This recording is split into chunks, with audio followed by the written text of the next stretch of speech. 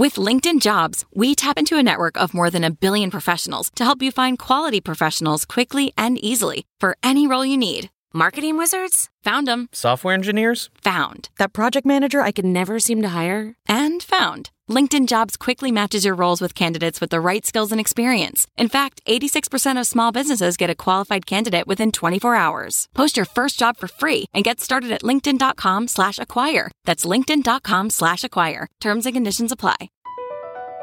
Across America, BP supports more than 275,000 jobs to keep energy flowing.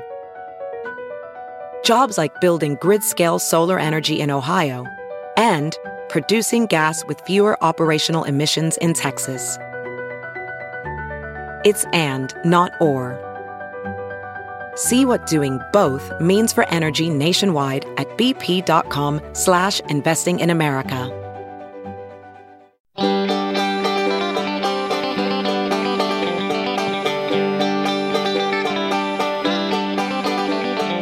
Welcome to the Caixin-Sinica Business Brief, a joint podcast from The China Project and Caixin Global. We bring you the most critical business and finance news from China. I'm Kaiser Guo from the Sinica Podcast, part of The China Project. On this week's episode, amid the latest COVID outbreak, Chinese state drug makers are ramping up production, and pharmacies have been told to give out free fever meds.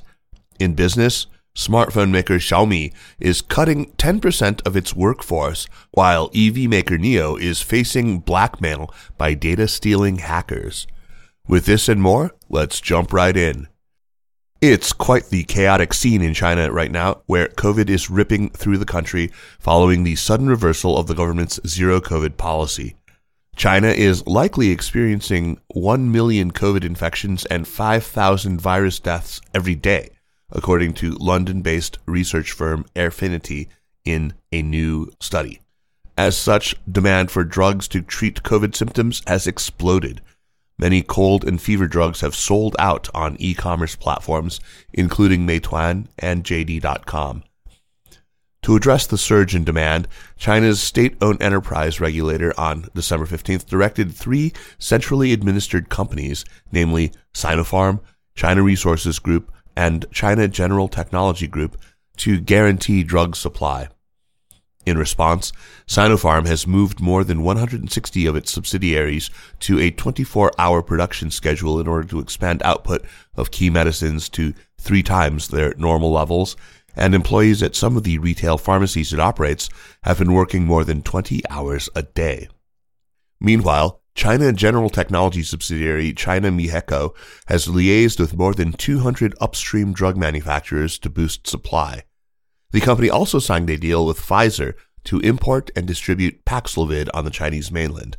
Right now, access to the antiviral drug remains limited due to restrictions and low domestic supply. In the meantime, some brick-and-mortar pharmacies have begun providing a limited number of free fever medicines.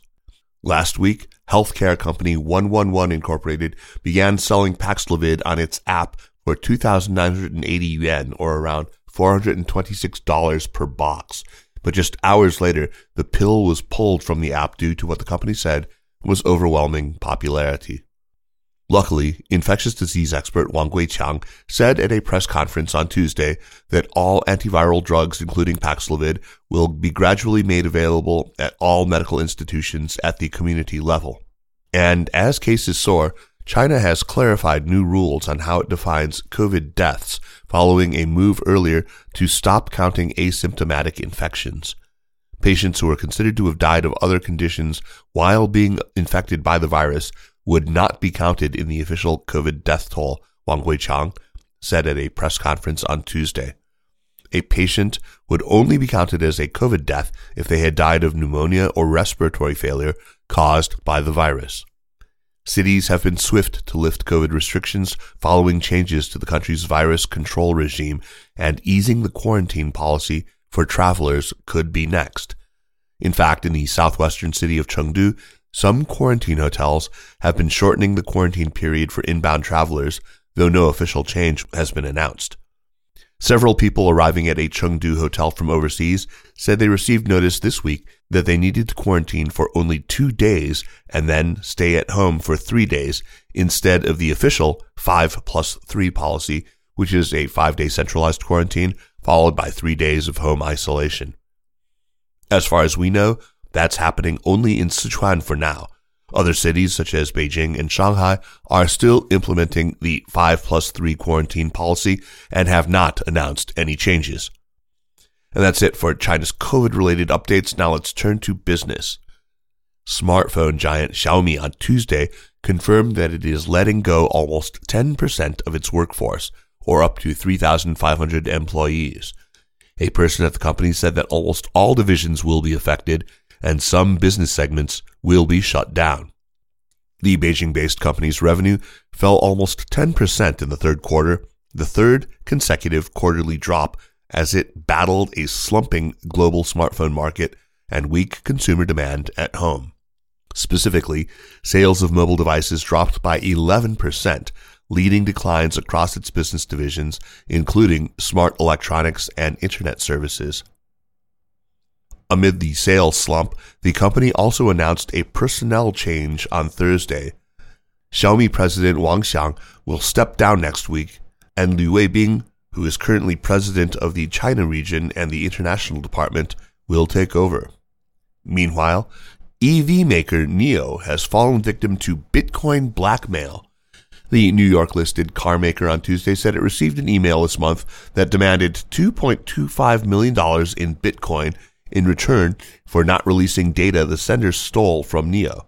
An internal investigation confirmed that part of NIO's user and vehicle sales information prior to August 2021 was compromised.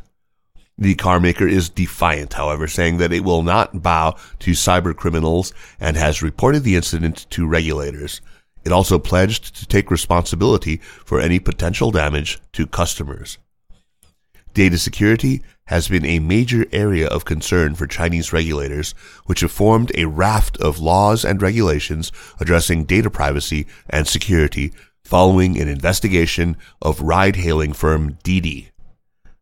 And lastly, a bright spot on domestic consumer spending, the sequel to American sci-fi blockbuster Avatar has given a shot in the arm to Chinese cinema sales as moviegoers flock to reopen theaters. Avatar, The Way of Water, passed more than 500 million yuan, or nearly $72 million, after 7 days at the box office on the Chinese mainland, said local ticketing platform Maoyan. More than 8 million people have sat through the 3-hour screening, according to Maoyan. While the James Cameron sequel will definitely help buoy China's pandemic-depressed box office, caveats remain. Market insiders predicted that the latest wave of COVID infections will cause some moviegoers to voluntarily avoid going to the cinema. Let's turn now to Kelsey Cheng, co-producer of this show and reporter for Caixin Global. Kelsey, welcome back and great to see you. Hello, Kaiser. Thank you so much for having me. It's great to be here. So let's talk about one of the most important pillars of China's economy and how it is actually sinking deeper and deeper into the doldrums. That's right, Kaiser. Growth in China's exports has been tumbling recently and even dropped to negative territory in the last 2 months. In fact, in November, Chinese goods exports in dollar terms logged the largest drop since February 2020, when much of the world was caught up in the original coronavirus outbreak. To make matters worse, this figure appears to be lagging. Since late 2021, the rising prices of imported raw materials and components had led to an increase in the prices of China's export products, resulting in an apparent growth in trade value, when in fact, export container throughput of some products was already in decline. It wasn't until August that the decline in export orders was gradually reflected in the overall trade value. And how does that affect the overall economy? The latest discouraging data are quite alarming because, as you've mentioned, exports were one of China's largest growth drivers in the past 2 years. This bodes ill for the country's growth prospects, with analysts expecting exports to shrink at a similar pace in December and the contraction to continue well into 2023.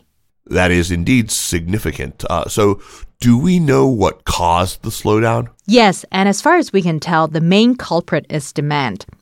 Demand has fallen off in recent months in the country's 3 biggest export markets, though the reasons vary by region.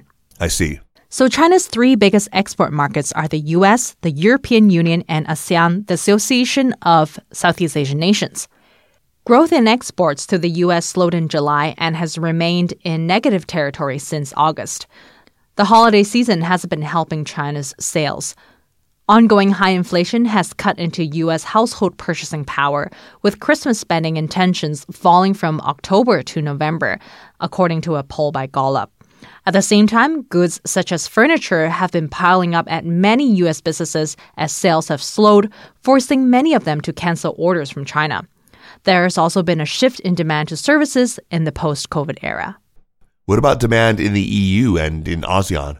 Whereas in Europe, rocketing energy prices have spurred inflation that is keeping consumers' wallets closed, with one notable exception, that is heating gear. Threats of an energy crunch have been looming as Europe heads deeper into winter, with Russia cutting natural gas supplies to Germany and other countries. While China's exports of electric appliances to Europe fell by 9% year-on-year in dollar terms in the first 7 months of the year, electric heaters and electric blankets actually surged almost 25% and 100%, respectively. Meanwhile, export growth to ASEAN, which overtook the U.S. and EU to become the largest importer of Chinese goods in September, decelerated sharply last month. The strong trade ties between the two parties haven't been enough to counter downward pressure from the global demand slump. For example, one major semiconductor exporter in Suzhou in Jiangsu province was only operating at about 50% capacity from August to September. Shipping rates from China to countries like Vietnam and Thailand were actually negative, as carriers had slashed their rates to hold on to customers. I guess I've always understood that a weakening currency is usually good news for a country's exporters. So is that going to help in this case? That's right, Kaiser. That is usually the case because a weakening currency can make the products sold overseas cheaper. But as China's experience with the recently depreciating yuan shows, that's not always the case. Oh, how come? So far this year, the onshore spot yuan has depreciated by about 9% to around 7 per dollar, weakening to 7.32 per dollar in early November, the lowest since December 2007. So the good thing is the weaker yuan has prompted more orders for some merchants because they've decided to cut their prices denominated in US dollars. But some others have said they haven't benefited much. This is because they say the biggest drawback is still the slowdown in overseas demand amid overstocked warehouses, as we've mentioned earlier. So despite a weaker yuan, their customers haven't been placing extra orders. At the same time, while the yuan has weakened against the greenback, it has remained strong against many other currencies. This means Chinese exports' competitiveness pales in comparison with other currencies that have suffered an even sharper depreciation against the dollar. All right. Thanks, Kelsey, for the great overview. You're most welcome, Kaiser. Thank you so much. And that's it for this week. Thanks for listening.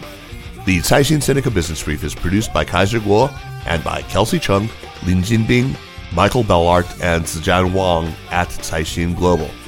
Special thanks to Li Xin of Caixin Global. Thanks to Spring and Autumn for the music. Check out some of the other great podcasts on the Sinica Network, like the amazing China in Africa podcast and China Corner Office. And for daily news and views, make sure to subscribe to Access from the China Project. Again, thanks for listening, and we will see you next week. Take care.